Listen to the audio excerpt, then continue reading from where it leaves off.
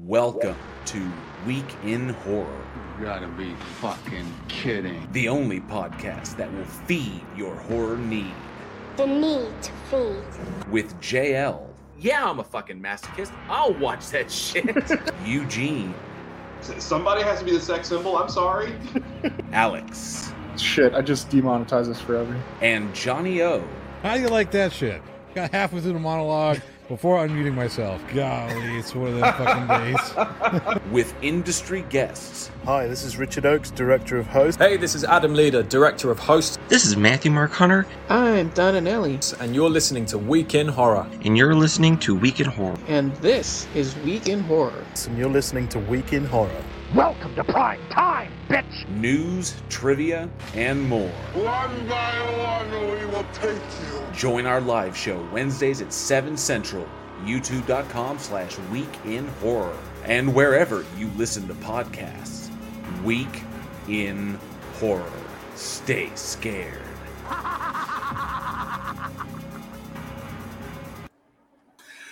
Oh, Merry Christmas, horror fans. Jesus Christ, I need you to take it down a notch. Merry Christmas, horror fans. It's Wednesday, 7 p.m. Central Time. That means it's time for another episode of the Week in Horror podcast, the only podcast that permanently made the naughty list. And if you're listening to us on your favorite podcast host, you can join us here for our live show on YouTube, so you too can laugh and scream with us, flex your horror knowledge, and maybe even win some trivia prizes. This week, we are covering select films released in horror history December 19th through December 25th. Thank you all so much for joining us. I am JL, and with me tonight are Johnny O and Eugene. Well, shit. What's up, everybody? See, that's how you do a fucking intro. I've never had a complaint about my intros. Oh, yes, and I would also like how to I finish that usually gets the complaints. Right. I would also like to extend a huge Week in Horror welcome to our special guest for the month, who took time out of his incredibly busy schedule to sit at the horror table and nerd out with us. All you horror fans know him from his work on such little films as X-Men: The Last Stand, Hellboy 2: The Golden Army, Thor: Pacific Rim, and his 2018 directorial debut, Strange Nature, special effects and makeup artist, Jim Ojala. Hey, welcome. Hey. You pronounced it right. Good for you. Appreciate it. I have never heard of any of those movies, so sorry. I just little films, little independent productions. Exactly. Yeah, I'm too busy watching films like Shark, Exorcist, and stuff like that. Yeah, right. Other films, murder set pieces, whatever. Yeah.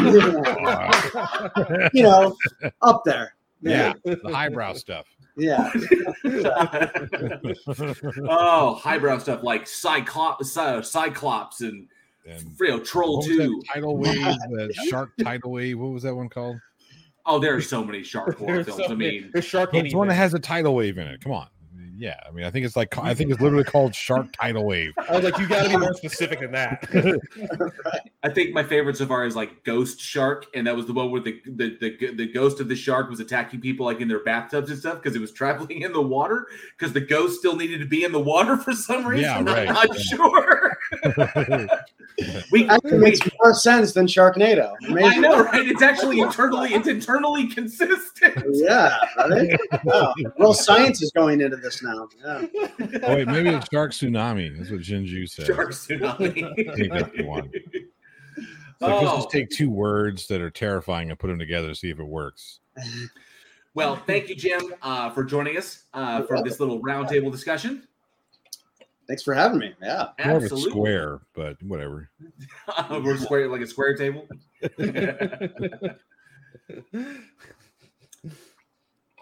Johnny, that's your cue. Sorry, I was taking a drink of water. I thought there was going to be more that you said. We're so professional here at Week in Horror.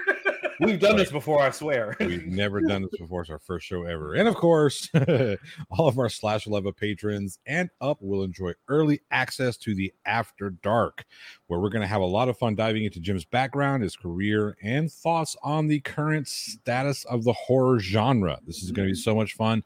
Make sure you join that patron I mean, you don't have to do the slasher level. I mean, you can get in for as little as $1 a month, and it really does help us put this show on, all the little bits and bowels and whatnot, making sure that Eugene has his, his orange fucking whatever they are. What are those little orange slices you have to have for every set, or you just walk off like a fucking diva? What was that called? Oh, well, I definitely have to have my blue M&Ms. Blue It M&Ms. has to be blue. Yeah. Okay, so navy blue too. Light blue won't cut it. So, funny story. I've got Whitney coming onto the podcast Friday. Whitney Raquel, whatever. The first time I had her come over, I asked her what her writers were, being just kind of funny. Like, what are your writers for appearance? And she puts this long list: Evian water, a handle of Johnny Walker whiskey, and then of course she said a bowl of blue M&Ms. No bullshit. So just because I went out and got a tiny little bowl of blue M&Ms, I got a little bitty tiny thing of Johnny Walker and some Evian water. Nice. It's like, don't put that in your writers and not expect me to do it. Take care of our people. That's right up there with Lemmy. Yeah. Lemmy from Motorhead. He would always do, when I was working with Troma, he would always do cameos for those guys, and all he would ask for is bottle of Jack Daniels and give me a couple girls, just to hang out with. That's it. That's all he'd ever ask for. Never ask for a single dollar. Just give me those couple things, and I'm good. So, I like the man of simple tastes. Yeah, like exactly. Yeah. God rest his soul. Yeah. He just wants to have a good time. Right. I can't even blame him for that. Right. Yeah, exactly. I mean, Lemmy, come on. I mean, yeah. And Troma's cheap, but that's totally reasonable. Even they have to pay that. Yeah. We were prepared to give you so much more. We've got that on standby. Right? Like, oh, you don't even want the cheese sandwich? Oh, okay, great. Yeah, not bad. But we got craft services just for you. No. Exactly. That's all good. No. I got my fifth here. That's breakfast, lunch, and dinner. As Troma's like shoving money back around the corner. I guess you don't need this. All right. Well, let's see. Let's say hi to who we've got in the chat real quick. And I promise I will try to make it as fast as possible. I see we've got Travis Brown in the house. Oh, and I do need to do this. Boom. We do need to put our patron banner up so we can see all of our amazing patrons. Travis Brown is in the house. Good to see you, Travis Brown, as well as Glober Mom. Good to see you. Fantastic having you be here. And then, of course, the Sir Little Wolf in the house, who recently got his Week in Horror shirt. So I hope you enjoy that. He seems to really, really love it. And Stellarium Celestia is in the house. Hello to you. And, of course, Sir Chasm's in the house. Good to see you. And Jinju, good to see you. Says hello, everyone. Hello back to you. And, of course, I think, there's Charlie Welch, the only man on the internet you never make a bet with. Good to see you, Charlie Welch. Thank you so much for being here. And I know the rest of people are going to be filtering. That's pretty. Oh, wow. They're really having a conversation there. Surf is in the house. Good to see you, Surf. Tony Regime. Good to see you. And Robert Caslow. And I got everybody. That's it. So let's start. Let's start, or I'm going to be going on for forever. I would like to point out that Jinju brought up Tucker and Dale Fights Sharks. I would watch that movie. I would watch that. I probably would, yeah. I absolutely. I would watch opening day. Make it happen. Oh, and Surf. I see Surf. Yes. Hi, Surf. A bunch of our amazing patrons are in the chat right now. And remember, patrons, be sure to get those last-minute questions for Jim and submit those via the Discord or via weekinhorror@gmail.com so we can ask him those questions at the After Dark. No, we're not going to ask him what his shoe size is. What is your shoe size? The only question that came through so far? All right. Pretty much. We keep it simple. Surf would really like to know your shoe size. Yeah. Are you going to buy him shoes? No. No, just wants to know. All right, we got movies. But yes, absolutely. So we got some horror movies to jump into. JL, what do we got first? Oh, we're going to kick this off nice and strong. Are we? Are we going? Okay, I'll admit, it was fun going back a while. These are films that I watched when I was before I was 20. So I was young and I was like, you could say when you were a kid, it's okay. Yeah, when I was a kid, it's like 20 plus years ago. I was a kid. I enjoyed these movies. I was actually working at the theater when a lot of these debuted. So the first movie we are going to jump into tonight came out December 22nd of 2000, and that is Dracula 2000. So, directed by Patrick. What? Said very excellent title. Thank you. Yeah, it was very imaginative. Yeah. But directed by Patrick Lussier, based on, of course, Dracula by Bram Stoker, and starring Johnny Lee Miller, Justine Waddell, Gerard Butler, Colleen Ann Fitzpatrick, Jennifer Esposito, Jerry Ryan, Omar Epps, and Christopher Plummer, and Sean Patrick Thompson as well. Oh, and I don't remember her name. Vitamin C, the chick. Vitamin C. What? That was her statement. That was her artist name. Yeah, just the singer Vitamin C.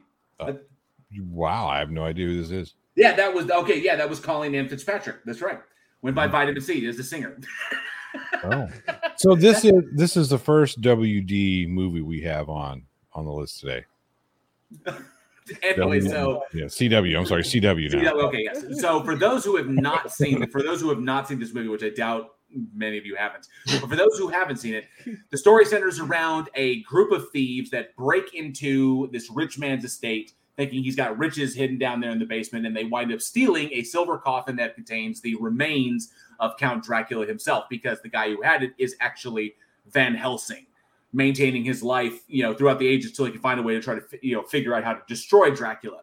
So they steal the remains, they wake up Dracula, and wackiness ensues. So it's kind of like a continuation of the story. And I won't lie, they did something. I think they went kind of interested in this, but it was nice to go and revisit this. I know it'd been a while since you saw it, right, Jim? Yeah. I had never seen this. Oh, funny thing is, when this movie came out, I was actually working at Miramax, and I saw this poster on the wall, and I was so disinterested. Even though I worked there, I had no interest in watching it. So this was an initial viewing for me. Yeah. This is like back then. It was like Gerard Butler. Well, this is like back then. Gerard Butler. Who the hell is that? Yeah. Who casted this thing? Jared Butler. He gets so mad when people call him Gerard. Oh, well. I love it when I get Jay all choked up. No, sorry. I was taking a drink that time. See, I got my power juice so I can get through this. Because I needed to get through Dracula 2000. Because regardless of the film, the way the film dropped the ball, the way the behind the scenes dropped the ball, I kind of dug the little spin they gave on it, because they added more to the story than I would say Stoker did. They brought in, they kind of, with the kind of tweak to the mythology, bringing in the whole Christianity aspect, and like the silver, the reason the silver is important and the garlic is important, and all the weaknesses he has, the reason these things are important. And I like that idea. It was something new. They just execution. They just missed. You know, so part of the reason that this movie, as like a lot of horror films at the time, just didn't work is because, again, we make fun of calling it the CW version of Dracula, but if you look at a lot of the horror films at the time, everything that was coming out was this teeny bopper CW style garbage. It was just bad. Yeah. Well, and the crazy thing is they all like amazingly have the same aesthetic. Right. Like exactly. They all have the exact same traveling shots. Everything's bright. You realize how there's no atmospheric shots in this entire film. Everything is bright. This shot's supposed to be like spooky and at night. Everything's bright. It's like an exec said, no, we got to make sure that everybody is very clearly seen in every single shot. So it's just there's no atmosphere in any of these films, right? Which is just a very bizarre choice, For a vampire film, yeah, especially, yeah. It's weird. It's like whenever you watch like a soap opera or a television. It's like when you would watch those CW. It's like I was watching Seventh Heaven only with Dracula in it. Exactly, with the exact same aesthetic. Right? Yeah. No, really, yeah. You think about what was hot on television at this time. When you say CW, I actually going way back because this was the WB. Yeah. You think about what was the hot show on the WB at the time. That kind of style was Buffy the Vampire Slayer. Right. And actually in 2000, it was Buffy the Vampire Slayer and Angel, which are shot very, despite it being about vampires and monsters and dealing with a lot of heavy topics, that show is never like atmospheric. It's always, everybody's lit well, everybody is there, you can convey things directly to the camera. And there's nothing to really, there's nothing in the environment to bring in the emotive response. We're always responding to the characters themselves and nothing in the set. what they did is they took the cinematography because they thought it was popular. What they didn't realize is the reason why they have this style of cinematography is because it was quick. It was something they could pump out, show week, to be ready for a serialized show. And you have all these horror films like, oh man, this I guess it works. The kids seem to like it. Like, no, it's not because it works, because it's fast. It's fast and it's easily digestible. And right. It's also that thinking of, oh, nothing's ever going to be boring as long as the camera's always moving. Like there's a scene in this where they're supposed to be on the run from like vampires, right? And they just stop everything and they go to the library and just start going through books and shit. And like they're just sitting there reading books, but oh, it's interesting because the camera's always moving. And it's like, no, it's still not interesting. Yeah, it's still a bunch of kids reading fucking books while they're running from goddamn Dracula. Right. It's like, what happened to the action? It's like Vladimir the Impaler says, hey, wait a minute. These fucking kids. I was going to kill every last one of them.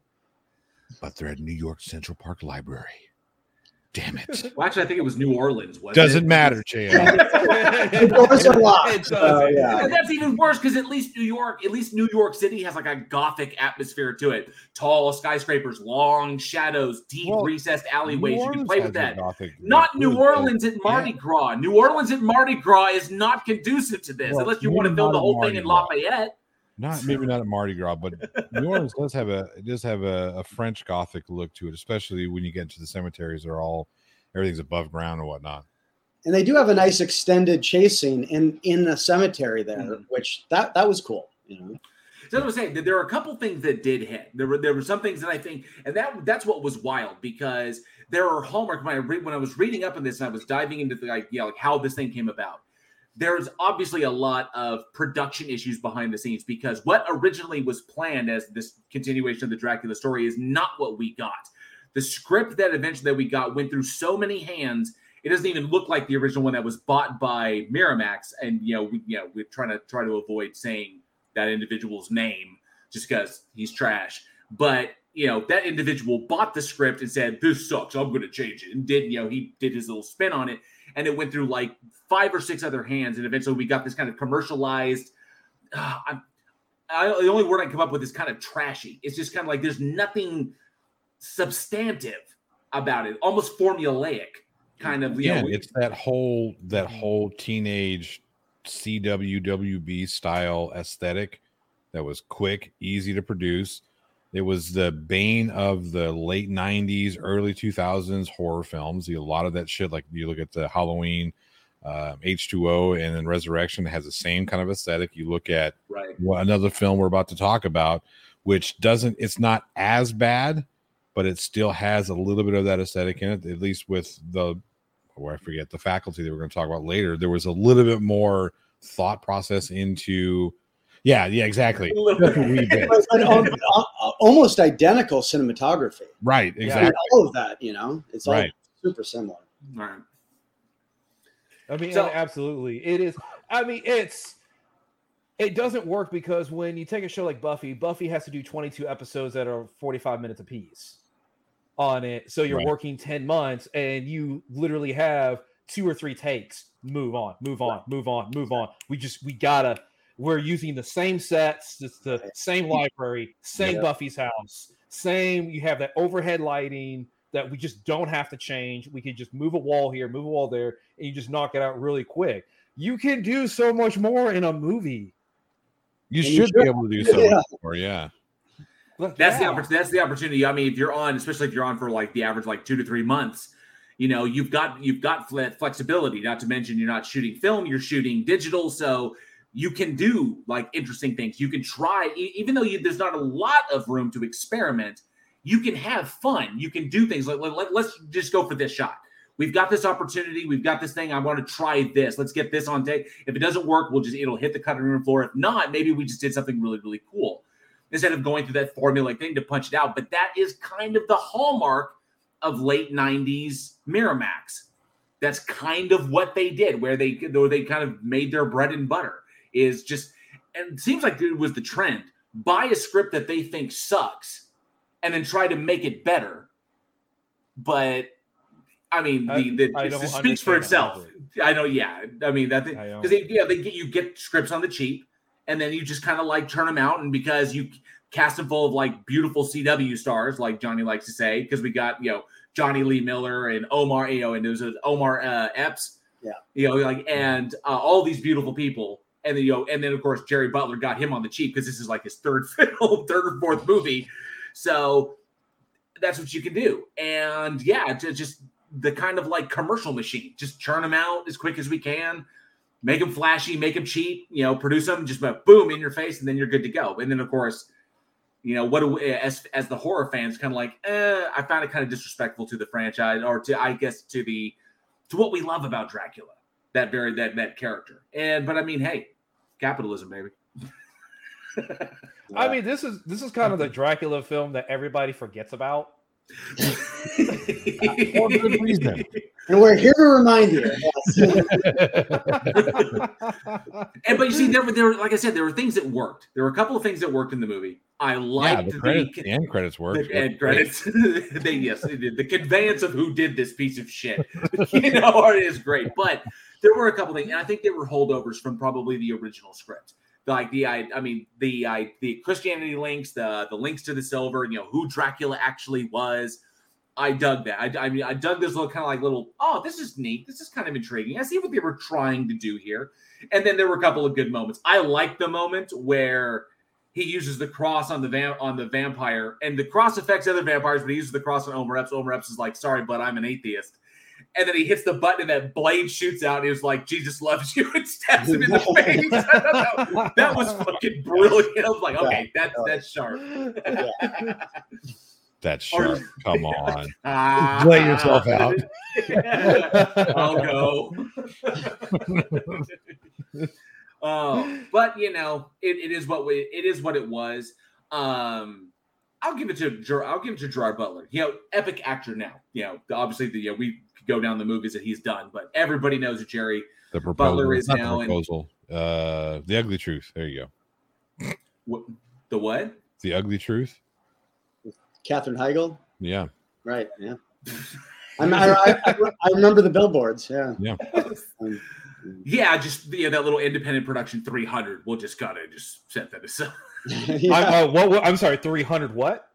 I often forget about that movie because the Rise of 300 came out after. If it was a 10-year after follow-up, it was complete and utter garbage. Oh, come on. Dude, when you have to have Ava Green. Okay. Ava Green. Okay. Even her bullshit fuck fight scene can't save that movie. It's the stupidest thing I've ever seen. I mean, the movie would be worse without it. It would be worse without it. Yeah. Yeah. So I'm sorry. Okay.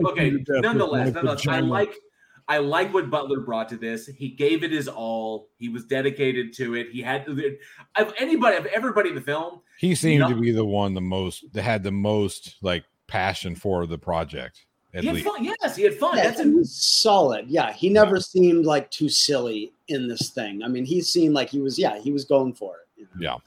And that's important. I mean, from my experience as a director, I've directed people where they're actors that I've cast like that, and then you get kind of into the shit. Sometimes you get in the shit when you're in the middle of production, and you can tell when people are just like, oh, I got to slog through this shit. I got to do fucking this and like that, and they're just doing it because they're professionals.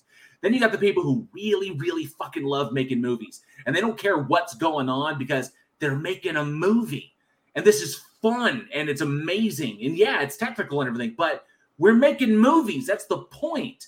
And so when I like seeing that, even when like you look at the script, the script ain't so great, it's like this, but fuck this, I get to play Dracula, hell yes, and then they go for broke, regardless of what it is, doesn't matter, and that's why I think you look at the vast majority of the people in those who are in that movie, and I mean you've got they've had careers, but who's the standout? I mean the two legends that were in that, the two legends, obviously Christopher Plummer and Gerard Butler.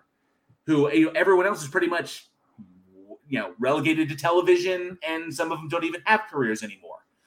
Danny Masterson. Sorry, did that come out? Wait, who's that? Exactly. So in that respect, you look at what it is. I don't like the professionalism of Butler, no matter what it is, even if it's like a silly movie like Gamer. Gamer only works. That's a Neville Dean Taylor film. About with Michael C. Hall in the most ridiculous role I've ever possibly seen him in. But Jerry Butler put everything into that, and that's why I think that film was engaging. It's kind of like, holy shit, yes, I'm totally down with this. I thought it was a good concept too. The dystopian style concept there was pretty cool. Definitely. So given that we have chatted quite a bit about Dracula 2000, and there's no, as far as that goes, if you haven't seen it, it's not a bad watch. It's a good little, there are definitely worse ones you could watch. There are definitely worse movies you could check out. But I do want to ask the audience a real quick, what? I said we're about to get to one. I really can't wait. I want to ask the audience, of all the individuals in the history of cinema who have played Dracula, Count Dracula, going all from, all the way from Max Schreck, who technically was Count Orlok, but from Max Schreck all the way to today, who is your favorite actor who's played Dracula, who's done the absolute best for the role? Let us know down in the comments below, or weekinhorror@gmail.com, or there in the live chat. Love to see what everybody thinks, who everybody's favorite one. There's going to be I think it's going to be a toss-up. Christopher Lee or Gary Oldman. Mm-hmm. What about Bela Lugosi? I was going to say Bela Lugosi. There's a lot of love. In there. Which one, Jim? Bella's got to be in there. He's the go-to Dracula. When people initially started thinking of Dracula, that's the Bela Lugosi one. Yeah. No one has, even Oldman. Oldman is like legendary. Even he could not drop that I don't drink wine. Even he didn't drop that quite as well as Lugosi does. Right. Lugosi hit that line perfectly. Everything else is just like an off-brand. It's like a great value copy of that line. Mm-hmm. I like the way what Lugosi brought to that combination of like, I'm a monster, but I'm still an aristocrat. And it may have been the accent that kind of lent itself to that. So, and I mean, it's like, Lugosi, fuck, shit. Yeah. It's just. I like in the chat how a lot of people said Leslie Nielsen. Yep. Yes. Dracula dead loving it. Yeah, that's great. Oh, so Little Wolf says straight up, Vlad the Impaler. He's my favorite. Oh, gee, yeah. I'm going for realism. Yeah, going for the realism. A lot of Christopher Lee love. I see. So Little Wolf loves Christopher Lee. Stellarium Celestia also Christopher Lee. Annie. Good to see you, Annie. One of our amazing patrons says Leslie Nielsen. Travis Brown, Leslie Nielsen, Glober Mom, Leslie Nielsen, Robert Caslow, Frank Langella. Mm-hmm. We got a couple Frank Langella ones. Nice. Oh, and Aaron Reese says, but I got a thing for him. Nice. Let me see. Aaron Reese says, all the other Dracula actors are playing a sexy guy. Frank Langella just showed up sexy and put on a cape. Just saying. Yeah, kind of. This sounds about right. Antonio Regime says a tough one is Bella is the iconic Dracula. The Christopher Lee version is awesome, and Leslie Nielsen was a great twist. Was hilarious. Leslie Nielsen was fantastic. Fucking hilarious. You can't go wrong with Leslie Nielsen. You just can't. Well, you can now. You can go wrong with Leslie. That's too soon. Unless you want to weekend Bernie's him, I still love him. I would still watch that. I still love him in the original Creep Show. Still, like the shot, the white hair playing the player like this, and just his scene when he's talking to himself. No need to worry. They've all gone blah blah blah blah blah. Like this man is categorically insane. Yep. Well, when you're so used to him in comedic roles, and to see like how expertly he plays a piece of shit, he's just so good at it. The funniest thing about Leslie Nielsen is he was a straight guy for the longest time. He was like serious role actor early in his career, and then he realized, hey, I can do Police Squad and have some fucking fun. Yeah, and people are like, wait, isn't that the guy from Tammy and the Bachelor? Like, right? Crazy. Why am I laughing at this? Why is this so funny? That's like Bryan Cranston. It's like Bryan Cranston. We're gonna put Bryan Cranston in this meth show. The guy from Malcolm in the Middle? What do you At the time, I couldn't do it. I could not get into it because I could not separate Bryan Cranston from Malcolm in the Middle. And I'm just looking at, oh, you're not the danger. You're the soccer dad. Get out of here. You are the danger. You're as dangerous as a box full of little kittens. Get out of here. And then he smoked 2 people in his fucking Aztec, and things changed forever. All right. No, let's continue talking about anything else. Johnny, you have our second one. Take it away, good sir. All right. I'm upset with JL for this movie. You should be. Let me tell you this.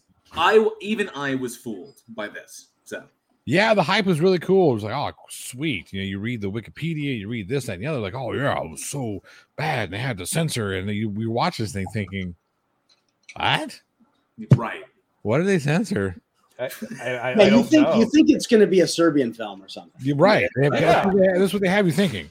Yeah, like, this is going to be a Serbian film, except worse. You're like, holy shit, how's it get worse than that? Shit, this wasn't even 2 days in Sodom. Come on, right?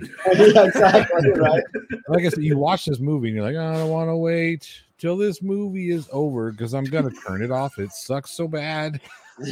Of course, we're talking about the 2004 American horror film Murder Set Pieces, written, produced, and directed by Nick, what is that, Palumbo? Might as well be Columbo, fucking idiot. Nick Palumbo. You got it. The film stars Sven Garrett. Nick Columbo. I'm gonna film a horror film. It's gonna be great. It's gonna be The film stars Sven Garrett and features cameos, and this is what pisses me off the most about this movie. We have some of the most iconic cameos ever, and they're wasted. Gunnar Hansen from the Texas Chainsaw Massacre, Sierra Vincent from Cabin Fever, and Tony fucking Todd, Candyman himself. And don't watch this movie. And he does have a great scene. Like that's his scene I enjoyed the most. I was like, oh, this is almost starting to feel like a real movie. Yeah, and then they get rid of him. He's gone. He's gone forever. Like, I know, wait, but what happened? He made it last. Yeah. Oh, and don't forget Edwin Neal in it as well. Oh yeah. As the Samaritan. Yeah, Edwin Neal was for those. It was the hitchhiker. The hitchhiker who set up all the events in the original Texas Chainsaw Massacre. Just this movie. Go ahead. Give him a summary. There's nothing to tell about this movie. It's awful. So you have a wealthy immigrant serial killer who plays like a German photographer who, hey, I'm a erotic photographer at night, and now I'm not. I'm a rape and torture guy. Yeah, right. All the rape and torture stuff you never see. He's like, oh, we're gonna do it, and then it goes away. Like, wait a minute, stop it, back up, wait, go back, do the thing you're gonna cut her head off. Nope, not gonna do it. I'm gonna pretend like we're gonna do it, but we're not actually gonna do it. Fucking hell. So it's right around 50 Shades of Grey, that kind of level, right? It's there. Like 50 Shades of Grey had I don't want to say what I was about to say. I'm not going to say it. I'm not going to say that because that's really, really disgusting. Well, I have to. Okay, first and foremost, I have to apologize to everybody because even I fell for the marketing on this one. I looked at the cover. I mean, I'm going to show everybody. This is the cover to the DVD. Okay. JL just saw boobies. Was like, yes. This is the cover to the DVD, and this figure, I know you really can't see it. It's like, it's all like graphic and just insane. There's all kinds of crazy shit all over it, and it's kind of like the serial killer film to end all serial killer films. Warning, shocking, horrific, controversial. So I'm like, holy shit. And I cannot tell you how hard this movie was to find, but I finally tracked one down. I finally got one.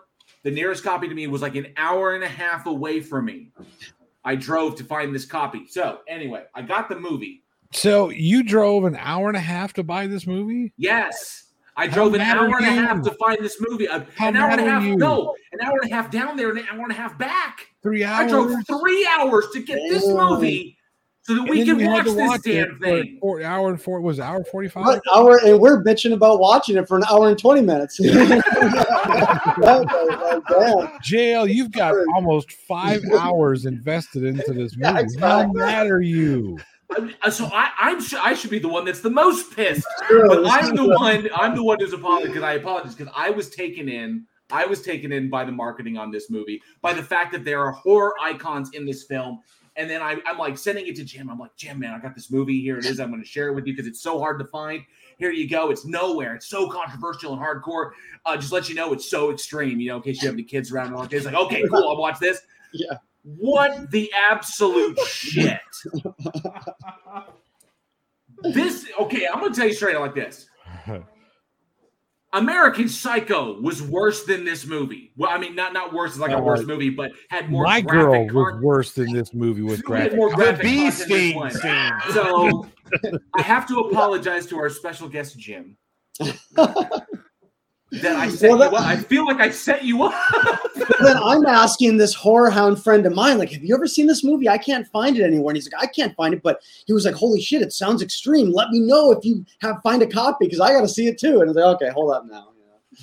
Oh yeah, we didn't find it. We never found it. We never found it. It's never happened. This is the ET. This is the ET of Atari. That's what it is. It's all in a landfill somewhere. Yes. And the absolute wild thing about this movie is that there's 3 different cuts of it. There's the edited version, there's the director's cut, and there's the NC-17 cut. Now the NC-17 cut I can't find anywhere.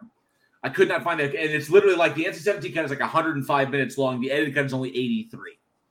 So there's a bunch of content that's in it. Maybe that's what they're talking about that we didn't get. Right. Like I picture like SNL did a skit once when Sopranos was up, and it was like the Sopranos family friendly cut. And it was only 3 minutes long. It's just snippets, real quick. Maybe it's something like that, where it's like the director's cut. The NC-17 has everything. That actually makes sense because like the whole film has this crazy haphazard editing style that's very disjointed, but maybe that's because half the movie's missing. Maybe. Or at least the important glue that puts it all together that makes the movie make sense. Yeah, like 20-something minutes of film in this bad boy. That's almost an entire act. 83, 93, 100, over 20, like 20 some odd minutes of missing content in the NC-17 cut, which I couldn't find anywhere. Yeah, and go ahead. Yeah, like if we got the rest of the footage, would we find out why he likes to wear monster teeth, or why he's obsessed with 9/11, or any or do we ever find out about the snuff film Nutbag? I was kind of curious about that, and then of course, but then that's a wild thing is that maybe there is more context because there's moments that I find really really interesting. Where the killer's walking around and he has these moments where he's spouting some sort of philosophical thing. In the cut that I watched, it's nonsense. But I'm wondering if there's an NC-17 cut with 20 more minutes to put back into the movie, maybe there's some relevance there because he walks around spouting Charlie Manson, Jack the Ripper, Mein Kampf. I mean, all of this very stuff. So at first glance, it's like, oh, when I wrote this thing, I'm just throwing in all of these references to really bad people and putting their stuff in there. But now knowing this, it's kind of like, maybe there's more. I don't know. But apparently they had to cut 20-something minutes out of it in order to obtain the R rating. And see, I'm curious because, like, if we were actually in a movie, we'd be like, we need to find these 20 minutes. And, like, 2 days later, after we all watch it, we're all just pale white. And it's just like, oh, my fucking God, that 20 minutes makes a huge difference. Yeah. Maybe. I felt terrible. I see you and the George said, I am the George. I'm sorry. I'm segueing. And George says, I've noticed JL doesn't pay attention to chat when they're a special guest. I try to. No, he doesn't. I try to anyway, but I felt bad because I chalked this one up to be something extreme. It really was. Whether or not you didn't chalk it up. You just believed what the marketing said about this film, and there's nothing wrong with that because this film, everywhere you look, whatever little bit of information you can find about it, they all talk about how extreme it is. Yeah, and the thing is, it's like I'm starting to realize whenever a film is marketed as super extreme, it's not, because if you take like a Serbian film, didn't market itself as extreme. No, they don't Serbian have films like anything. Yeah, that's Audition. It's all bullshit gimmickry. It's like every once in a while you'll see this clickbait go around that says like the movie that that most people can't make it through on Netflix. Yeah. And it's like, oh, the tallies show that most people check out before the end, and it's because everybody's such a pussy. And it's like, no, it's a gimmick because the movie's probably just bad. People are just walking out because it sucks. You're trying to spin it into it's so badass, but no, it just sucks. I did that. They did that with that fucking ghost movie Veronica, but the girls do the seance and then the whatever. And I was like, okay, I'm waiting for this to hit. But then again, maybe I'm too desensitized. I live and breathe this genre, so maybe I was kind of like, so I'm waiting for something. There was one moment in that movie where I was kind of like, oh, that was pretty good. And that was when she was walking in the house, and then the figure appeared behind her in the hallway. See, this is how because it was a trick. It was a movement trick. It was relying on the lack of depth of field in order to pull something up. And I was like, that was pretty impressive. That caught me by surprise. The rest of the film was just like standard The Haunting in Connecticut bullshit. So I want all of you to take note that Murder Set Pieces is such a shit movie that JL had to reference another shit movie in order to continue the conversation.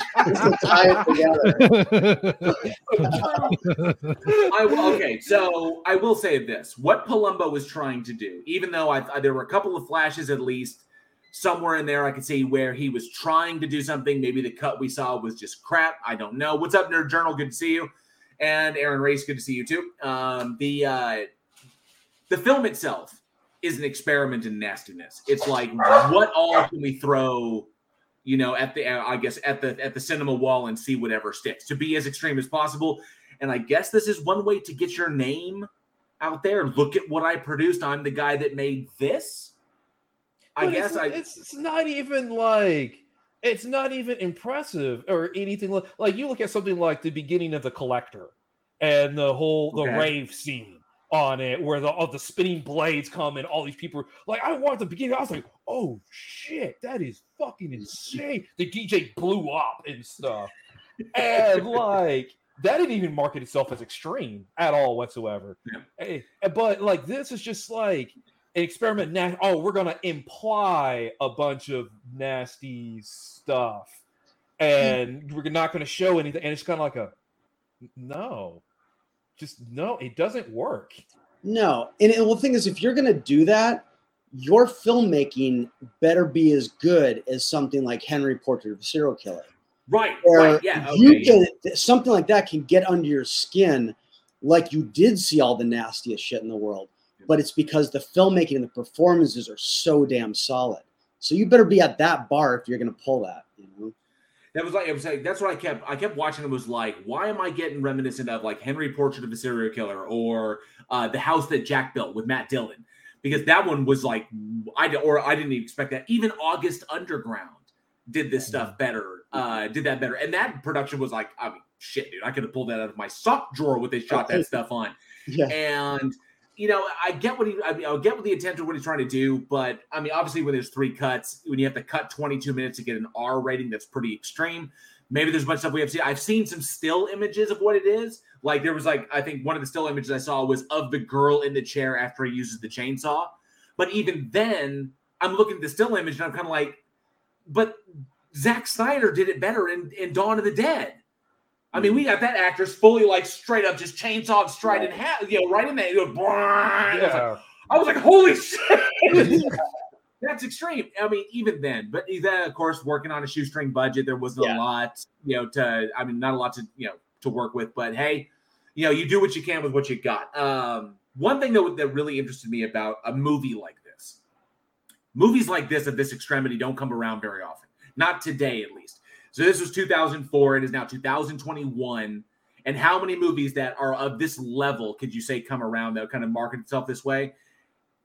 They don't come around. So, but is that, I'm kind of curious, the driving force behind hyper-violent films that just want to revel in the, a little bit of the ultra-violence, films that want to revel in that, is that dying away? Do we see that declining to that degree? Or is it still kind of a underground? Right off the bat, it's such a niche audience because not even like all horror fans like movies of that extreme. So when you make a movie right off the bat, it's like, we're going to go extreme, you right off the bat are cutting a lot of the general population out of who's going to enjoy your film on it. That's why you look at least say something like The Green Inferno, where it's like, oh yeah, we can market how gory and all this other kind of stuff. But I don't think the film was that successful in theaters because with watching somebody get their eye pulled out and their tongue ripped out without cutting away, not everybody wants to see stuff like that. So you only have a small audience. And if that small audience doesn't like your film, nothing. Right. Yeah, and I think there is like a major cultural shift too, where, like I said, this is 2004. We're in a completely different landscape where you make a movie about like killing hookers now, you're not going to get embraced as much as you would have 15, 20, 30 years ago. It's a different world, you know? Nowadays, you have to kill flat earthers. Exactly. or anti-vaxxers or something of that nature. But hooker, but we leave the prostitutes alone. Female empowerment, women's worker rights. Totally. Female escorts now. There you go, escorts. Yes, and I understand, and I get that, and I think that it may be one of those moments where these kinds of films are driven back to the underground. But I mean, from what I see, I think they may raise their head. It may be kind of like there may be more of a roller coaster to this, where this is kind of that moment where we're going through a culture shift. This kind of stuff has got to go under, lest it be completely canceled and just, so it's like, nope, we're going to pull back. We're going to do something, we're going to save it for the little, like, the little festival films, or we're going to do like underground screenings, kind of like it'll be released digitally deep in the Amazon library of stuff that you never go and look for. And then until eventually the culture shifts again and they say, here we go again. We can have our extreme movies again. So it may be along those lines. I was curious about that because being, since we work in the industry professionally, I'm just kind of curious as to what you guys have encountered in that respect. I mean, I get very few of these anymore. Every once in a while they come around. But yeah, I mean, they, it's one of those where as like an effects artist, I usually don't have that much of an interest in doing these kind of films unless, I mean, I've done 100 slit throats. I've gutted 100 people. It's like, whatever, like that kind of stuff is sort of boring to me now. So unless you bring something to the table that's really kind of unique and different, I'm usually not that interested, honestly. So I don't see it come up very much, Its own self-defeating kind of interesting that it's almost self-defeatist, because if you get desensitized to that stuff, there's no point in watching anymore. You end up pushing people away by being so extreme. It's like, wow, I've seen the most extreme thing I can see. Right. And that's pretty much it. Like, I'd seen Cannibal Holocaust at least like 6-7 times before I ever watched Green Inferno. Green Inferno is out there making people throw up in theaters. Me, I'm kind of like, No, not at all. That's one of the reasons like a film like that kind of failed, because the hardcore audience was like, oh, this isn't shit. Right. This isn't anything. I remember us sitting in the audience. We were waiting for like Cannibal Holocaust level, because that's what Eli Roth was hyping it up as. And we were like, oh, this is like silly. Yeah. Yeah. Cannibal Ferox. I mean, we got like, cut their top of their head off. And he was like this. I mean, when I saw that, it was the first time I was like, oh, what the fuck? Right? Meat hooks through the, I mean, yeah, the whole thing. Yeah, we're like suspending her up. Exactly. And no, and all that stuff is super well done to this day, Right. Well, because even we've talked about the torture porn genre when it started with like Hostel and stuff like that in 2005, and people kept pushing and pushing, and you had to push it. And then it got to the point where you just kind of hit a wall. And like you couldn't really go any further, and the genre just dies out. When you got like Human Centipede 3, or you got people shitting in other people's mouths and stuff like that. I mean, like how much further could you go? Right. It's literally an Ouroboros. It's just a snake eating its own tail is what it's going to turn into. It's just I look at that. It's like, wow. Like you said, the one-upmanship, push. We got to go to the next. We got to get, it's got to get worse. Just like in the music industry, shock rock has constantly got to one-up itself. So you get. Yeah, no, exactly. I was just talking with somebody recently about this, where it's like somebody like G.G. Allen kind of like he set a bar where okay, that, you know, he died in 95, but still nobody's gonna be able to surpass that, like, ever. Nobody's gonna go into the audience and try to rape somebody and smear their shit on them. Like, you're probably never gonna see that again, you know? And so we eventually end up, and what was interesting to me is, like, I see these films like the torture porn genre, you know, going for like how much human misery can we showcase in such graphic detail on the film, and I wound up, I wound up going back to Italian horror, which is like seminal for that kind of level of violence, like the zombie films and the cannibal films.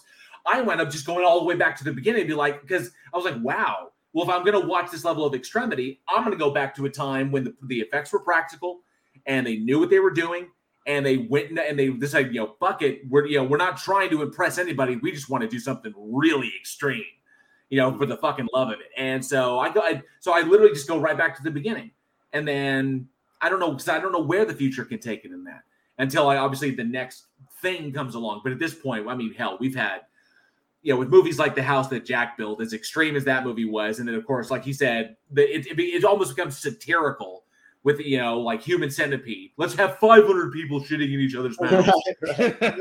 What's the point in that? And so, yeah, it ultimately is. Maybe it is self-defeating in that respect, trying to do the extreme things like this. But Johnny actually had to step away briefly, so I'm going to ask his CTA. He had before the show, he had a flood in his house, and now the cleaners have come, and they're having to cut the carpet and get the pad out of there, because apparently it was an upstairs flood and it leaked down into the garage. It was just bad. So I will ask it to everyone in the live chat. What is the most violent horror movie you've seen? So let us know in the live chat or in the comments below, or weekendhorror@gmail.com. What's the most violent one you were able to see? Maybe even one that you saw, and then halfway through you were like, I can't do this anymore. You know? So definitely let us know. We'd love to hear what your thoughts are. What about you guys? Most extreme film? Like, I feel like the set answer would be something like Cannibal Ferox. Cannibal Ferox, Cannibal Holocaust. I did enjoy it's not a full movie, but you have the Nine Inch Nails Broken video, where it was set to it's like the 5-6 song EP, and it's set, and it's on the basis of they stumbled across a guy getting tortured, and so during the song Gave Up, it intercuts with this super extreme torture to like Trent Reznor singing on the TV. So I would get between like one of those three. Okay. Yeah, I'd be in that world of, I like the sequels to Human Centipede, 120 Days of Sodom, or Salo, and there's parts of Serbian film. That's definitely up there. There's a lot of the stuff like August Underground puts out. Right. Yeah, this Human Guinea Pig. I mean, all that shit is pretty intense. Yeah. I was actually going to go. Well, Serbian film does have those moments that kind of, like that. But I was actually going to say August Underground is the one that just was like the extremity of that kind of blew me away. I was like, holy shit, for what they were shooting with and what they were shooting on and the money they were working with. I was like, holy fuck. The imagination it takes to get to that point. I don't even know if I've got that, but that kind of, for all the shit I've seen, that one was pretty extreme. So let me see. So we got some people in there. Let me see here. Stellarium Celestia, do my nightmares count as movies? Good point. Let's see. Commander Darklight says Wolf Creek. That had some extreme moments in it. The scene where she gets her fingers cut off. I was excited when she like blocks herself and like cuts. He's like, yeah, fuck your fingers, just hack your fingers clean. I was like, and of course I hadn't seen anything done quite like the head on a stick scene when he's like stick and then like paralyzes her. It's like, oh, because you're in the mindset of the victim at that point. You've spent all this time with her, now all of a sudden she's paralyzed and he's cutting away pieces of her, and he's like, you're so fucked. That was just gruesome to me. So that was pretty hardcore. Robert Caslow says Jaws when I was 7. So Little Wolf says House by the Park. And let me see here. Ryan and Nance brings up the Many Faces of Death. Or Faces of Death would be probably. Oh, right. Right. And I remember the infomercials for that, like way back in the day. Like, oh yeah, that was rite of passage time when we were growing up. Yeah.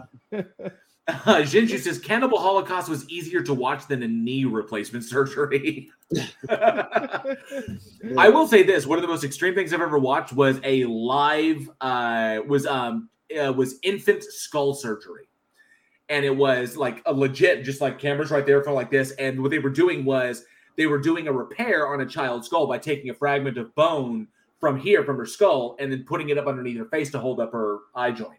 So, but they showed everything. So they put the tourniquet there, and they have to cut open here, and then they have to fold the face down to the point where it comes down to this point. I was like, that was pretty impressive. And they showed us that in high school. So I was like, Human Centipede, got some Human Centipede from Aaron Reese. I would rather be ripped apart than have someone crap in my mouth. So Little Wolf says the original Last House on the Left. And Robert Cass says the first Phantasm movie. Of course, I saw that when he was 11.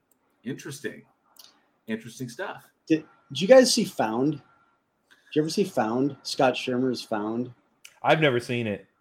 If you've never seen it, check it out. It's shoestring budget film, but very fucked up and very disturbing. And basically just what happens when you find out, when you're like a little kid and you find out your older brother is a serial killer, and it's in what you do about that and what secrets you keep, and it's pretty disturbing. I highly recommend it. That's interesting. Yeah. Interesting. I'm looking at the it was put out by Macabre. Very cool.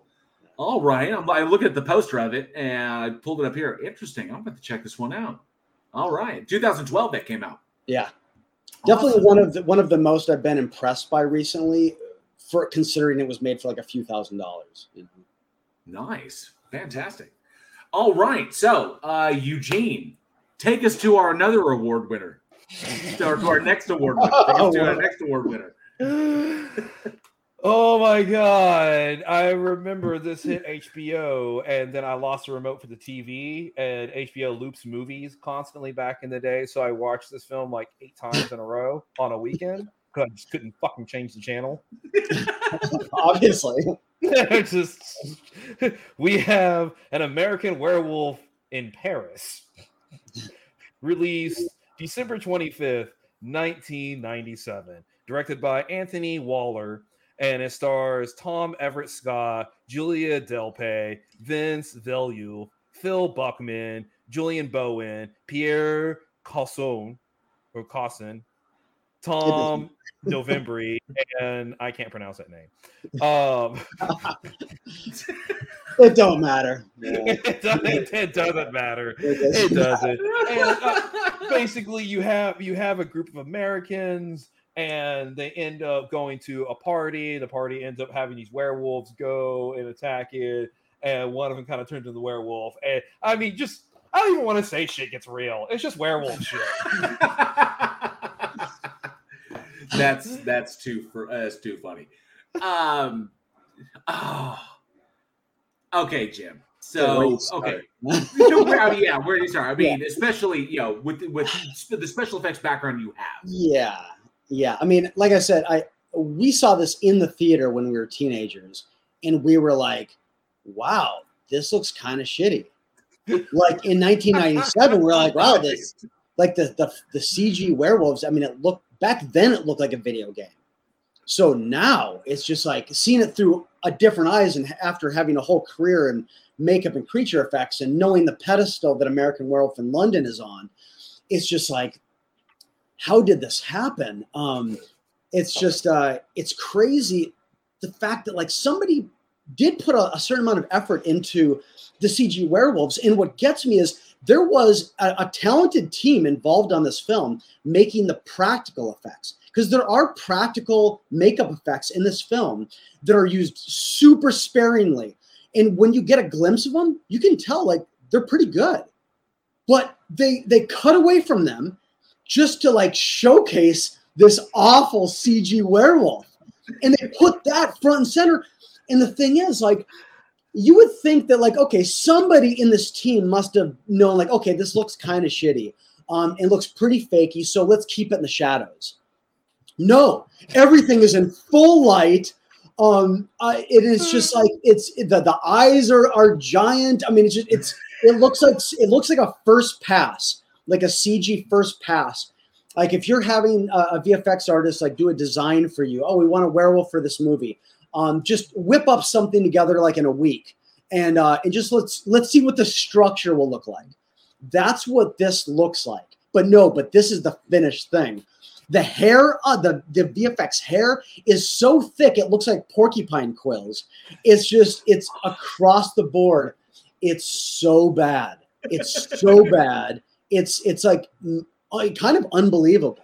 You know, like I said, my girlfriend watched this with me, and she's also an effects artist, and she thought this was like a little indie movie. And I was like, no, this was a major studio put this out. She couldn't believe it. No way. You know what? We've talked about it before. Ivy Gentry says, Ivy Gentry. Good to see Ivy Gentry says claymation would have been better. Yes, exactly. Just go stop motion. You know. And it was so wild because we were talking about it a few weeks ago. We were talking about another werewolf movie, Silver Bullet, the adaptation of Cycle of the Werewolf from Stephen King. And there were issues with the design of that werewolf. That werewolf completely and totally practical. Yep. But they wanted so the idea was with King and the director they wanted like a sleek werewolf that wasn't obviously a werewolf when it was in silhouette. They wanted it to be kind of ambiguous. It's kind of like, what is that monster? And then it's a werewolf. But the suit that was designed turned out looking like a black bear. So it looked like just a bear just like walking around. Exactly. And apparently in the light, in full shots, it looked atrocious. So instead of going back and revamping it, they just doused everything in shadow and did all sorts of like really, big close-ups. Get really close to it so we don't have to show all this like detail like this. And then of course, the actor who was the movement actor who was supposed to be in the suit said, "This is awful. This suit is terrible. I don't know. I can't like this." So he wound up quitting. And then Everett McGill, the actual like actor playing the human side, decided, screw it, I'll do it. And he jumped into suit and he did all the physical stuff. Really? Oh yeah. Wow. That's cool. Good sport. I mean, great actor too. Yeah. Oh yeah, absolutely. People under the stairs. That was so good. And he relishes in that role as the Reverend too. Mm-hmm. It's like he's what makes that spooky. You know, I like the way his reaction, working across from Corey Haim. I like what he brought to it, and I just liked his moments.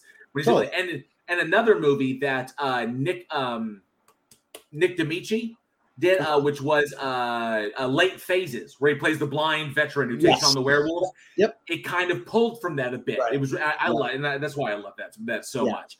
In this particular one, I wanted to dive into, not because we don't need to dive into this movie. It's just. But unnecessary, unneeded sequels. Why do this? From our position, from a fan's position, because like, horror movies, and we look at the effect it has on the fandom. Why are they doing this movie? What the hell is going on? Why would you ruin the legacy of John Landis like this? Yeah. Well, when you do a werewolf movie, it is about the werewolf. That is the main focus of werewolf and transformation, right? Werewolf transformation. When you look at the best werewolves movies, it's the best transformation, the best puppetry, the best makeup effect, because that's what it's about. As you can kind of get away with some cheap stuff, say like in a zombie movie or something, because you can kind of focus on the real characters. But with werewolves, that's exactly what you want to see. You cannot skip out on it. You can put the best actors in there, have the best story, but if you come in with a PowerPoint presentation of a werewolf drawn in Microsoft Paint, right, pretty much, I'm out of it. I'm out. Yeah, exactly. And you can visualize it. And the fact that like they're like showing it off. There's so much of it. There's so many scenes with werewolves in the movie, and they're all so bad. It's like, why? No, don't show. You shouldn't be showing off. You should be hiding that shit. What are you doing? You know, like, oh my god. I wonder, like you talk about how it's like a first pass, and I was like, I wonder if it's like, hey, yeah, this is our first pass, and director's like, I like, let's keep that. Well, hang on, it's the first pass, so we're gonna go back. No, I just want that. It works. Just get it out. Just get it done. Exactly. Well, you would think there would be more tie-ins with the film to the original American Werewolf in London. So it's like, okay, that's the first time we've ever seen a full painful transformation that's really milked. And in American Werewolf in Paris, it happens really quick, and boom, they're just there. And it's kind of like, well, you lost that one part that we could tie into, like, oh, let's see what a painful transformation of a female werewolf is like. That's the one thing you could have brought to this. Right. And you wasted that too, Aaron Reese says, Weekend Horror, come on. There's a huge list of 90s horror movies that we all thought were the shit at the time, but we look back on with deep, deep shame. I never thought this was the shit. I was there, and we never thought this was the shit. I remember being in the audience and being disappointed. It was kind of like, okay, so not only are the effects not there, not only are they I can understand why Landis hated the film. Why Landis was like, this is garbage. But then even the comedy was not there. And I'm wondering, it's because the comedy is there to offset the horror of what you're doing. So American Werewolf in London is terrifying werewolf horror, graphically painful and grotesque transformation, and when you're turning into the monster, offset, in all this extreme, and not to mention the nightmare sequences he's having. His rotting friend is following him around. How we offset all of this horror. Really brilliant comedy, really funny tongue-in-cheek moments, and that just even failed at this. It was forced. It felt forced. It felt it's really goofy. Like, the humor in this is like super kind of almost over the top goofy, and it's one of those where if you had really disturbingly real effects or horrific moments to balance that, maybe on some level that it could have worked, but with the effects and the horror being really kind of silly and goofy too, plus your humor is really goofy, it's just it never finds a balance, It's like a fish-tailing car. Exactly. Yeah. And the whole point of the movie is these guys are in Paris and they're spending the whole movie just trying to get their buddy laid. Really? That's what you're doing with your vacation? Like, don't you guys want to get laid too? Well, because on top of that, it's like it doesn't really find its footing, because when you have like the werewolf reveal, because you have like the underground party scene, it comes across so stylized. It feels more like Underworld, even though the Underworld came out at this point. Right? It feels super. This isn't like a creepy, like you're trapped underground and these werewolves are hunting people. It's like ooh, look how cool these werewolves are, and they come out in these hoods and they reveal themselves, and it just feels weird. Yeah, no, totally. And that's the little subplot in there. They kind of gloss over it quickly. Like, could have been a cool idea that, like, oh, there's this faction that basically believes they're superior beings and they want to basically take the earth back as theirs, as a superior being to humans. Like, oh, that could be kind of a cool idea, but instead they just, they kind of skim over it with just these kind of like pseudo skinheads doing that, and then that's it. Yeah, that would. I mean, and even you mentioned Eugene mentioned Underworld, and even at least in Underworld, the transformation was CGI, but they didn't spend too much time on it, and at least the werewolves after the fact were all practical effects. Right. Yeah. And I thought that's what made them look cool, because you get the solid puppetry in there, you can make for an effective monster. I mean, at least Underworld got it right when that was all about just look at Kate Beckinsale's ass. But Nerd Journal says, I wonder if sometimes they know if there's no way they're going to be able to touch what the original did, so they intentionally lay on the cheese and they hope that it's edible. Maybe they just try to make it the lowest common denominator, just market it to that across the board. And I think, given that practical at this time, 1997, end of the 90s, was beginning. It was kind of like the building crescendo of CGI. Yeah. CGI had become more prominent in the 90s. And, video games were espousing it, showcasing what you can do with an engine. And then you start getting and plus, it's way cheaper to make something CGI at that time than it is to like code something for an engine than it is to actually make a practical suit, to do the upkeep on the suit, to constant I mean, think about it. What's easier, make a CGI Predator as we've currently seen, or make a suit for Kevin Peter Hall to wear? Right. And where do you draw the line when you're working within your means? It's much easier to just be like, oh well, here's him, or here's like a fake one. This is where we're going to put it in, or green screen, or whatever, and just throw it in digitally. Then actually build and make one and spend the money to do so. That's essentially what it is. But my love, practical effects. I'm the same for y'all. I mean, that's where we grew up. Yeah, no, totally. I think they bit off more than they could chew too. Where I think CG was such a new tool at the time, they got ahead of themselves, thinking like, "Ooh, this can be the first time nobody's ever seen a full werewolf before." So we can do it like crazy. In American Werewolf in London, we had to hide it. In Wolfen, we had to hide it. Nobody's ever seen a full one running, like full body. So this is our chance, and we can have them like all over the place. And it's almost like just because you can tactically do it doesn't mean you should, because you're not quite there, It's still in its infancy at that moment, because we've seen some lower budget films do werewolves well. Like we talk about like Dog Soldiers. Right. We talk about like Late Phases. Oh, The Howling. Ginger Snaps. Yeah. So so it's like there's inexpensive ways to do practical werewolves on it. And with this film I just felt like if they would have at least tried, like you don't have to hit American Wolf in London, but if you just put some effort to it, we can forgive it. Yeah. Use CGI to kind of like to fill the gap. You've got your practical effects on this side, you've got CGI on this side, and that was what was wrong. I think ultimately, I mean, this is reflected. This was 1990. This was 1997. It even carried on to 2011 when was it 2011? I may have gotten the years mixed up, but when the Thing prequel came out, it was kind of like, whoa, what do you? Or maybe that was I forgot the year. No, it was 2011. Yeah, 2011. Okay, how do I keep this shit? I have no idea where it stores up here, but. And the Thing prequel did the exact same thing, whereas they focused on CGI effects for the vast majority of the major scenes, and then they bridged the gap with the practical ones. Let's have a practical monster there, so we can do like if we need to do like a transitional moment, or we need to move the camera here. Let's get this set so because it's in the foreground, but we're not going to focus on it. Every time we focus on the monster, it's got to be CGI because we can do a lot more with that than we can practically, and we can do it cheaper. Unlike Carpenter's. Arguably my favorite film of all time. That's just way, kind of like where it went, unfortunately. And, what are you going to do? But what I'm glad is that there are individuals like Jim here, not to blow smoke up your ass, but the use of practical effects in Strange Nature was brilliant.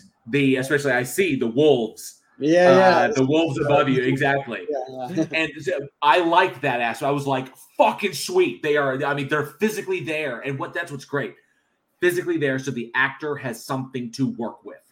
So that when you're doing a struggle scene, that's why Doug, the actor who's playing playing one of the deputies. Right. The Thing jumps on him, and he's in a fight with it. He's got something when he puts his hands on it. He feels that hair. He feels the weight of that thing, and it's time to go. And that is what makes it. That is what sells it. Not a stick with a ball on the end. Right. And then, look, I mean, just as a filmmaker, that's terrifying to just kind of have faith that, like, I guess in post-production this is going to look great. I hope it is. Whereas if you've got something practical, you at least know that, like, if you're okay with it on set, like that's what it's going to be, and maybe you can sweeten it and make it a little better in post. But if you don't start with anything on set, that to me, that's like the most terrifying thing ever. You're right, because like unless you have industrial light and magic behind you don't know what you're going to get. You just don't. No, this is why. I mean, you think about it. I think one of the best examples is I think obviously the movies like The Thing, Predator. Aliens, like this, when you actually have a physical monster you're looking at. But what I love the most is the movie The Descent, because those monsters, look how dark you are. You're lit predominantly by flare light or glow stick light. There's not a lot of natural lighting. You could have, in this environment, in these cave settings, you could have easily gone with CGI monsters to make them as scary as possible. But no, we go with actual actors done up to look like monsters, and then we hide them from the cast so they never see them until the moment they see them in the movie. So the girls are looking around and it's all dark, and then like all of a sudden, it's there, and then that's the first time so you get those legitimate reactions, and you just can't replicate it. You know, I can feel Ian McKellen's frustration when he was shooting The Hobbit, and there's nobody there for him to act across. Yeah. No, that's asking a lot of an actor, you know. Right. That really is. So I want to ask the audience, because we've been talking about like bad CGI. What is the worst CGI monster that you've ever seen? And there are a lot of bad ones. A lot of I think Birdemic is definitely up there.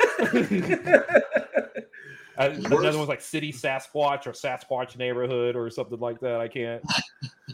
Worst CGI monster. Oh, there's so many. I couldn't even. One that really aggravated me. I don't know there's so many bad ones, but I'll say the one that aggravated me the most was the final form in the Thing prequel. When that thing came out, it was just like blah. And it was like supposed to be the big moment where the big biomass is revealed. That was such a waste. And it wasn't great. And the eyes are all dead and shit. And it's just kind of like, we're at least in the Carpenter one. Yeah, I'm looking at this massive thing, but the way they sculpted it, the human parts of them look like they're in pain. And they're like, and it was like, I thought that was great. And this one is just like, that one just aggravated the piss out of me. I'll say that. You know, as far as like CGI, maybe something out of Resident Evil. There's some rough stuff in there. What is it? I Am Legend. Oof. And they made practical. Those CG zombies with the stretchy mouths couldn't be less scary. The worst video game looking things. And they made practical suits originally. And they're like, no, we can do so much more with CG, and they scrapped it. I've seen some of the original test photos, and they would have been awesome. And wow, too many cooks in the kitchen or whatever. There's and also just a comparison from original to remake. The Medusa in Clash of the Titans, original still so terrifying. Still holds up as a stop motion effect. And the new one, not scary whatsoever. Big video game. Oh, yeah. Big CGI boss fight. Yeah. I love that you brought that up, because you're talking about like I think the one from the 60s, right? It's 70s, I think. Yeah, 60s, 70s, something like that. And I was like, I watched that. That was terrifying. It's like the lead up to it, because you never those moments where you don't see all, but you see like the tail, the rattling of the tail, and then the move's kind of like and the lighting is so beautiful and atmospheric and spooky, and And when she comes around with that, it was so fluid with that bow.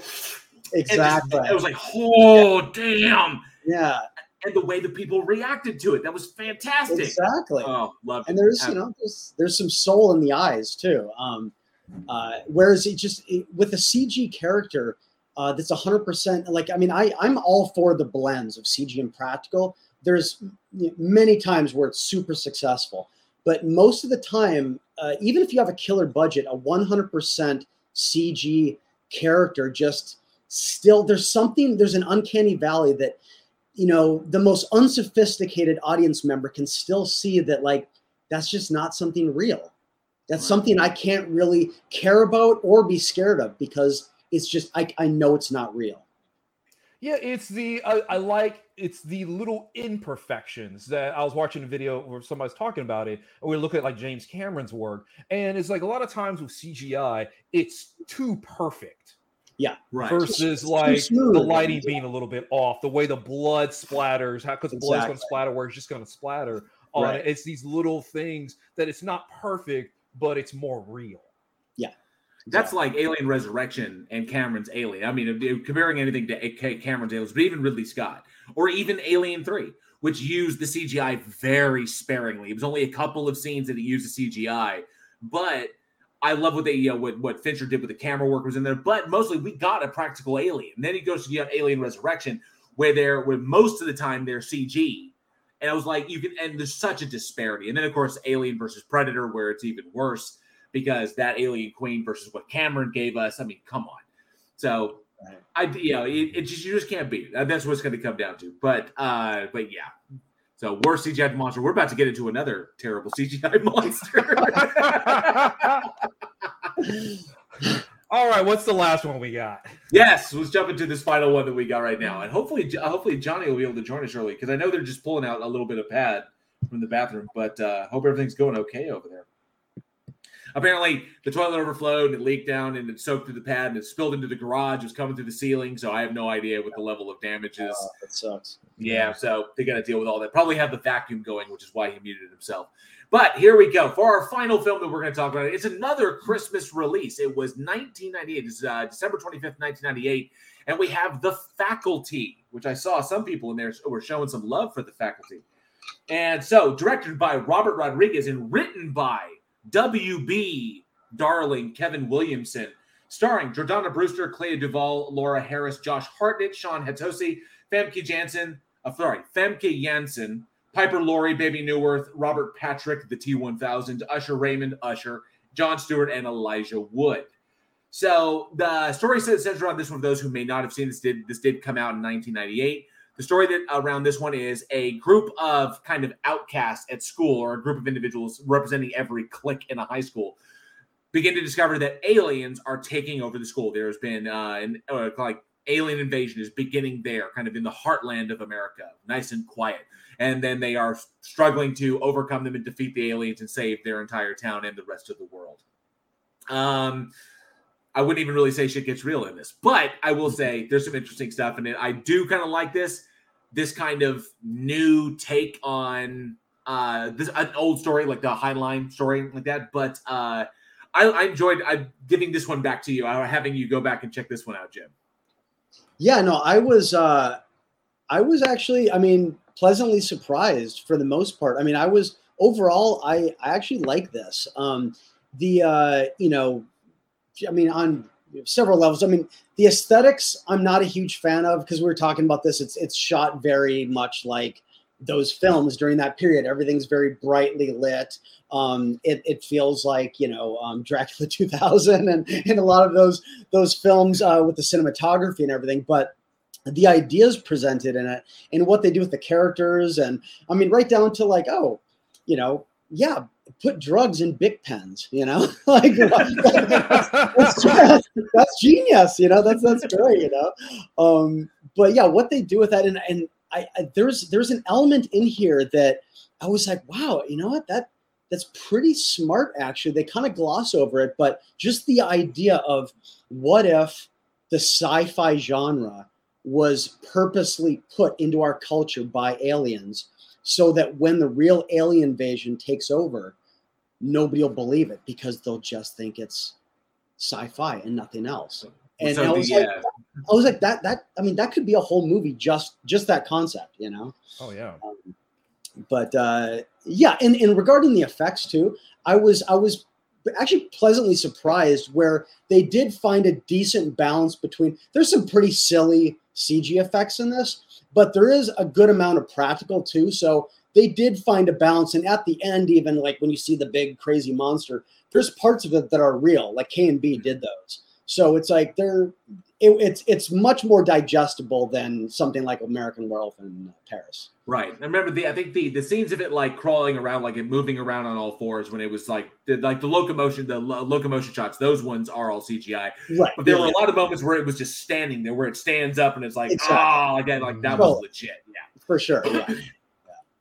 And I will say this, and I found it interesting. The concept, bringing that concept to to this kind of story was like, oh, it's intentional. The intentionality of the aliens set it all up so that we would be desensitized to the concept. What Stokely Clea Duvall's character ends up bringing up, and it was intriguing. And I also liked the flip on it. So for anybody familiar, anybody in the live chat who's familiar with it, obviously a film like this, like The Faculty, riffs off of the Puppet Masters, Invasion of the Body Snatchers, Invasion of the, like the Pod People, anything where the aliens come down and start replacing people, and people lose their identities to become like these alien hosts, or they become like aliens themselves, so that you're just replacing the populace. The idea in this one was interesting, and Nerd Journal brings this up because I was about to bring this up. This movie and Disturbing Behavior.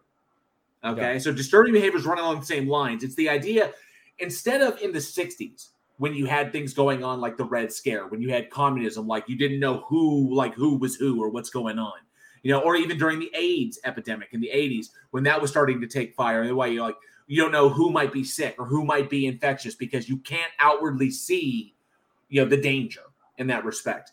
And so you had this idea that people were coming from the outside to take you away, to replace your identity. They would steal your identity and replace it with something else. This idea that people were not who they seemed to be.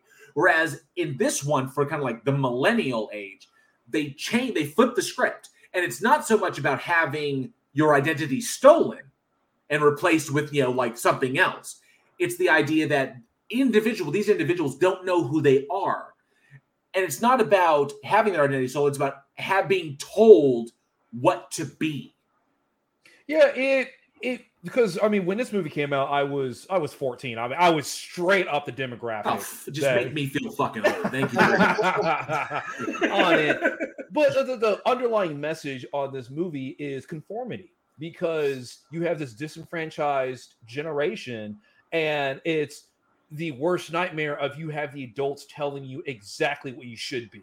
And it's like, well, no, I want to be my own person. I want to be this. And it really plays on this film because it's just to the extreme. We're going to make you conform. You have people who wouldn't show school spirit, now suddenly have school spirit, and they go to the pep rallies and they go to all this. I was one of those kids that I was like, I didn't have school spirit. I hung out with the rockers and played rock music and listened to metal and all this other kind of stuff.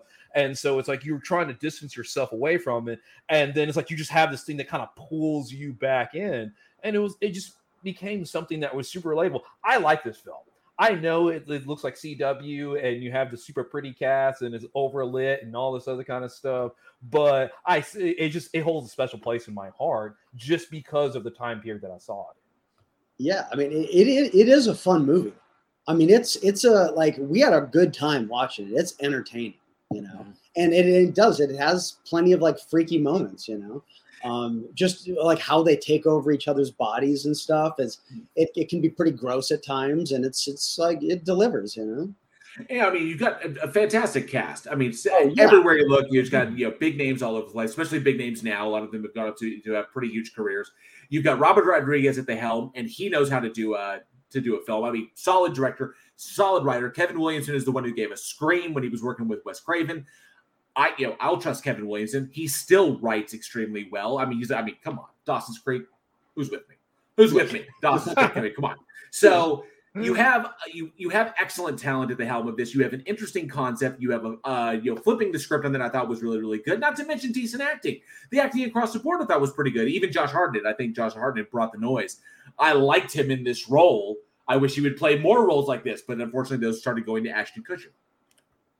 But in this, I dug it because of the identity switch. I liked that concept, and that's why it also works like Disturbing Behavior. The idea of this is who you're meant to be. And I think that spoke to this generation. So a smart decision on behalf, I think this was Dimension Films, correct? I think so, Dimension? Yeah. I think so. I'm pretty sure it was Dimension. I just want to... No, sorry, boom. Sorry, this was distributed... Oh, yeah, production company Dimension Films, distributed by Miramax. And they knew how to speak to this generation, which I thought was really, really cool. So not bad. I just think that... I don't know. Maybe there are films that... Oh, where was I going to go with that? It's the idea of the film... Love for Dawson's Creek. That's fantastic. Thank you, Sir Little Wolf. Yes. Oh, dang it. I had a thought, and then this happens sometimes. My mental train hit a penny in the track. It's completely derailed. Where the fuck was I going with that? Eugene, save me. Yeah.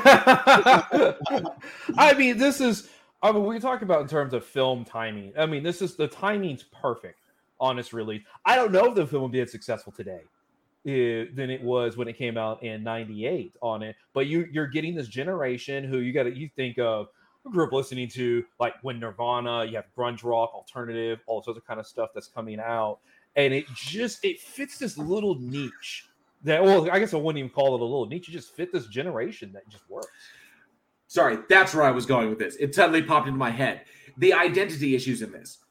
And this is what killed it for me. Where as much as I enjoy watching this movie up until the last 5 minutes, this movie did, and someone actually brought this up, this was like The Breakfast Club, because it did the exact same thing as in The Breakfast Club, and that it betrays its own story or its own message at the very, very end. Because at the end of this movie, the idea was, so the concept of the idea is that we decide who we are and not somebody else. That's a brilliant, I like that message. I decide who I am and what I represent and what I stand for. Even, whatever that entails, I choose who I am. And then rejecting this, this forced conformity, even though it's safe and it's, it leads to great things, whatever. I like that idea. Then at the very, very end, everyone in the movie changes their identity. Elijah Wood becomes the popular kid. The popular chick becomes his girlfriend when she normally wouldn't touch him again. Stokely becomes a preppy chick. She goes from goth to preppy. The drug dealing burnout becomes the star football player. The star football player becomes the nerd. Everyone changes identities at the end because it reveals who they were through this trauma when they were fighting to stay who they were as the movie established them. It's the same shit. When it was like it felt like the betrayal at the end of Breakfast Club when Ali Sheedy goes from the introvert to the extrovert. You are not Molly Ringwald. You are Ali Sheedy. Right, but it's like the moral of the story is you'll be so much happier though if you do change who you are. And they all change, and they are visibly happier. Right, exactly. And that's what got me.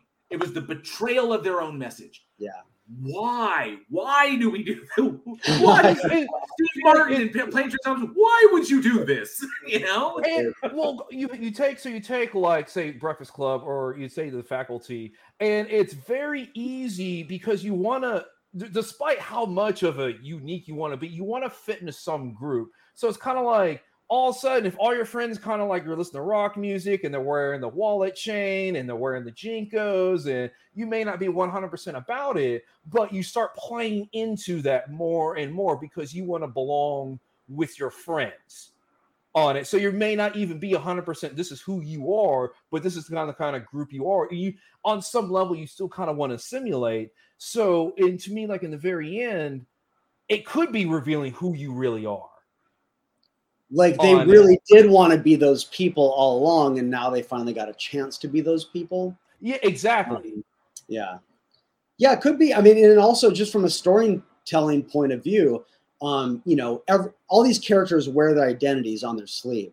So we all want to see a character arc. Okay, well, my arc is I just became that other person. My identity is different. Okay, my arc is complete. I go through an extreme experience and all of a sudden I'm another person, and I'm happier now, even though at the beginning of the film I was railing against this. Right. It was like, that's what got me. I was kind of like, I was like, Hughes, why would you betray your characters like that? Yeah. Why would you do this? You set up this fantastic, in The Breakfast Club all the way up until, and I that especially it was most evident with Stokely, with Clea Duvall's here. I love Clea Duvall. She is an underrated actress. She doesn't get the attention that she deserves. Even small bits, like in the movie Zodiac, the nuances she brings to a character role. I love seeing that. I loved her in Carnival, across from Nick Stahl and Clancy Brown and other. She was magnificent. And for her to, for them to do her like that when she is Stokely. That's the name of the character. That is who she is. That is her identity, the things that she loves. And now all of a sudden, now she's different so that she can, I don't know, it aggravated me. It's stuck in my craw. I went back and watched this movie again. I'm kind of like, oh, God. Now I recall why it so annoyed me. Now, the shift in that. You have to think of it as, like a teenager. because teenagers are shifting and changing all the time. I mean, us as adults, a year from now, we're not, unless something like that super, super traumatic happens to you, you're going to be relatively the same. We're kind of set in who we are. But I mean, when you're 14, you're 15, and 1 year you can sit there, you could be a cowboy, another year you could be a jock, another year you could be a goth. It can flip flop in terms of where going through those phases. Yeah, exactly on that. Nerd Journal brings up, well, I mean, I think the message is people can be who they want to be when society doesn't stereotype them to be a certain type. And I can see that. It's just like, and Nerd Journal also brought up, because no matter, like from SLC Punks, is no matter what you eventually become your parents. The same as SLC Punk's ending. If you can't beat them from the outside, beat them from the inside. But that's what's important about SLC Punk's message is selling out what you think selling out is what he eventually comes to. He's like, is his idea becoming his parents would be selling out. And then he justifies his selling out. But that's the question. Is selling out what you think it is, really? Is it a betrayal of all things? Or is it or were you kind of just rebelling against what works? Because you could.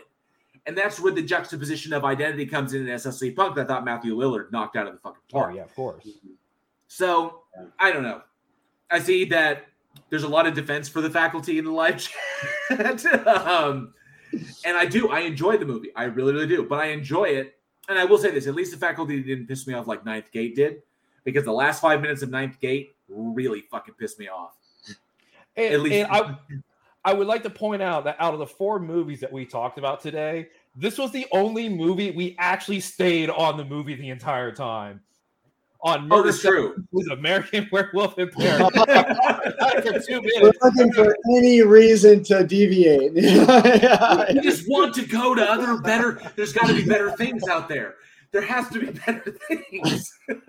Yeah, I mean, I think this one has the most going on. Right. Yeah. Absolutely. And I think that just the people behind it, strong acting, strong casting. Excellent, Kevin Williamson is a good solid writer. And of course, this, Scream came out the year before this, or no, 2 years before this. So, he was solid. Kevin Williamson, I think, also didn't, no, maybe not. Maybe I'm trying to remember. There was something else that he wrote. No, not that. Because it wasn't just Scream. I Know What You Did Last Summer. Right. Okay. As well. So, and I mean, good stuff. Plus, I like Kevin Williamson. I love Robert Rodriguez. Grew up watching his stuff. So that's why I think this one works. Anybody else at the helm, anybody else writing, no way would not have been able to go down this route. So, and they took some chances on some actors that you typically, they're CW style. They're cleaned up. They're they like pretty. I think the prettiest, they're like Jordana Brewster, Elijah Wood, but really Elijah Wood. Really kind of like the CW, WB kind of actor type. Nah. I like that they kind of went. They didn't go to like the stable of those kinds of actors. There's a TV stable. Yeah. They were with individuals who really know how to bring it. Every single one of them has seen success in film. So on, from that point forward. So especially Elijah Wood, Josh Hartnett. Oh, I loved him in Penny Dreadful. He was amazing in that. All right, so I want to ask the audience. Since we got talk about the faculty dissecting this one, some issues that I personally have with it that apparently are mine and mine alone. What is your favorite alien takeover movie? So when you think alien takeovers, even whether it's extreme or it's insidious or whatever, but alien takeover movie, what is your favorite, horror or otherwise? But a lot of genres do it. A lot of people are probably going to say Independence Day, but I love the Alien Takeover one. I love, especially when it's insidious and it's, quiet, like, Puppet Masters was good, Invasion of the Body Snatchers. Donald Sutherland, love that kind of shit. But definitely let us know down in the comments below or at weekendhorror@gmail.com or in the live chat, which one is your favorite of all the ones available. All right, well, I see that Johnny has not returned as of yet because he was supposed to read the trivia question. So, here we go. Oh, yes. So Little Wolf, Night of the Creeps. Fucking A. Yeah. Night of the Creeps, fantastic. Travis Brown's Invasion of the Body Snatchers. And I like both. It's like the first was like the 1958, and then 1970. Both of them are good. Yeah. Totally. And Charlie Welch, 10 Cloverleaf Lane was pretty odd. Ivy Gibson says World's End. Edgar Wright. Fucking A. That one's hilarious. Yeah. Oh, fuck off. Fuck off, you big lamp. Aaron Reese says Slither, funny and disgusting. Absolutely. Tony Regime says Puppet Masters and the Donald Sutherland Invasion of the Body Snatchers. Let me see what else. We got more love for Invasion of the Body Snatchers from Angel Rivera. Good to see you, Angel Rivera. Stevie B. Good to see you, Stevie B. Says The Thing. And more love for Slither. Oh, I loved James Gunn's work. I love Slither. Oh, yeah. It was great. Nathan Fillion, Elizabeth Banks, Michael Rowe. You can't go wrong with Michael. That's a fun movie. That's a fun one. Yeah, absolutely. So All right. Oh, and Sir Little Wolf says The Blob. no love for Halloween 3. Oh, it's a guilty pleasure. Yeah. Halloween 3 is sweet. I love season. It is. It is Season of the Witch. Bonkers. It is. That's bonkers. That's why I love Halloween Kills, because Halloween Kills they had that little kind of throwback to Halloween 3. Right. The 3. I love that. Yeah, totally. All right. So you know what? Since Johnny is not back, Eugene, do you want to give me the trivia question tonight? Yeah, I'll go ahead. I'll take the trivia. All right, and before we dive into the trivia, and the thing that everybody in the live chat's been waiting for, because we love giving away shit here on Week in Horror, especially stuff from the store. We have currently right now in the store, we have all of our items, including all of the previous limited edition shirts. We've pulled them out of the vault. They're all available in the Teespring store. All of them at the lowest price I could possibly make them, and 15% off of that. This is the opportunity to pick up any items that you want, any of our new drinkware, like our pint glass or our coffee mugs, or, of course, the new hoodie that we just put out with the limited edition #1 artwork on it, featuring the art of Josh Olson. So all of that's available dirt cheap for Christmas, just in time for Christmas time. So you can jump over there and check those. The links are in the description. And, of course, we are giving something away from the store. So it will be your choice of something from the store that you can win tonight. So the winner of tonight's trivia contest, message us via the Discord or at weekinhorror@gmail.com and let us know what from the store you would like. If it's a shirt, what size, or if it's one of the drinkwares, just let us know. And be sure to send us your shipping information as well so we can get that to you ASAP. All right. So take it away, Eugene. What do we got? Okay. Get those Google fingers ready. On it. And the question is, what was Gerard Butler's first horror film role? What was Gerard Butler's first horror film role? Not just film role in general. What is his first horror film role? First person to answer in the chat below wins the prize. I'm always so compelled to start doing the Jeopardy music that will get us like so demonetized like so quick. It's just like instinctual. You ask the questions like, and then I was like, nope, don't do that. I gotta check the live chat and make sure. Oh, nope. You actually hear it. Sorry about that. We got somebody. We got it. I have Travis Brown first. I also have Travis Brown first. Checking the live chat via the actual movie or via the actual via YouTube. So I see Travis Brown first with Tale of the Mummy, and you are correct. Travis Brown, Tale of the Mummy. Congratulations. And yes, because Dracula 2000 was his second horror film. So yes, Tale of the Mummy. It's so close. Christopher Michelle said he already won. He probably put his answer in the chat like he normally does. Let me see. What did he say? He said Nancy Culp. That's it. I win the t-shirt. Nancy Culp. I love it when he does that. Sarcasm was so close, though. Like, it was milliseconds apart. Sarcasm's Tale of the Mummy. Charlie Welch and Dracula 2000. Tony Regime said Barney the Dinosaur. Okay. Jim Chu also said Dracula 2000. Aaron Reese had it with Tale of the Mummy. So close. All right. Well, congratulations to Travis Brown. Let me put you back up. Where'd you at? Where you at? Where'd it go? There we go. Travis Brown. Congratulations. Tale of the Mummy was the correct answer. Travis, I think we do have your shipping details, but if you need to update them, please send them to us and then choose whatever you want out of the shop, and we will get that printed and sent to you ASAP. We have all kinds of cool. We have all the new drinkware is in there as well. We got the steel water bottle, And we also have the new pint glass available with the limited edition #1 artwork on it. Let us know which one you like of anything in there, including the hoodie or whatever, or one of the limited edition shirts. I'll send it to you ASAP. All right. Nice. And then I like to give a huge thank you to Jim Ojala. Did I pronounce it correctly? Yeah.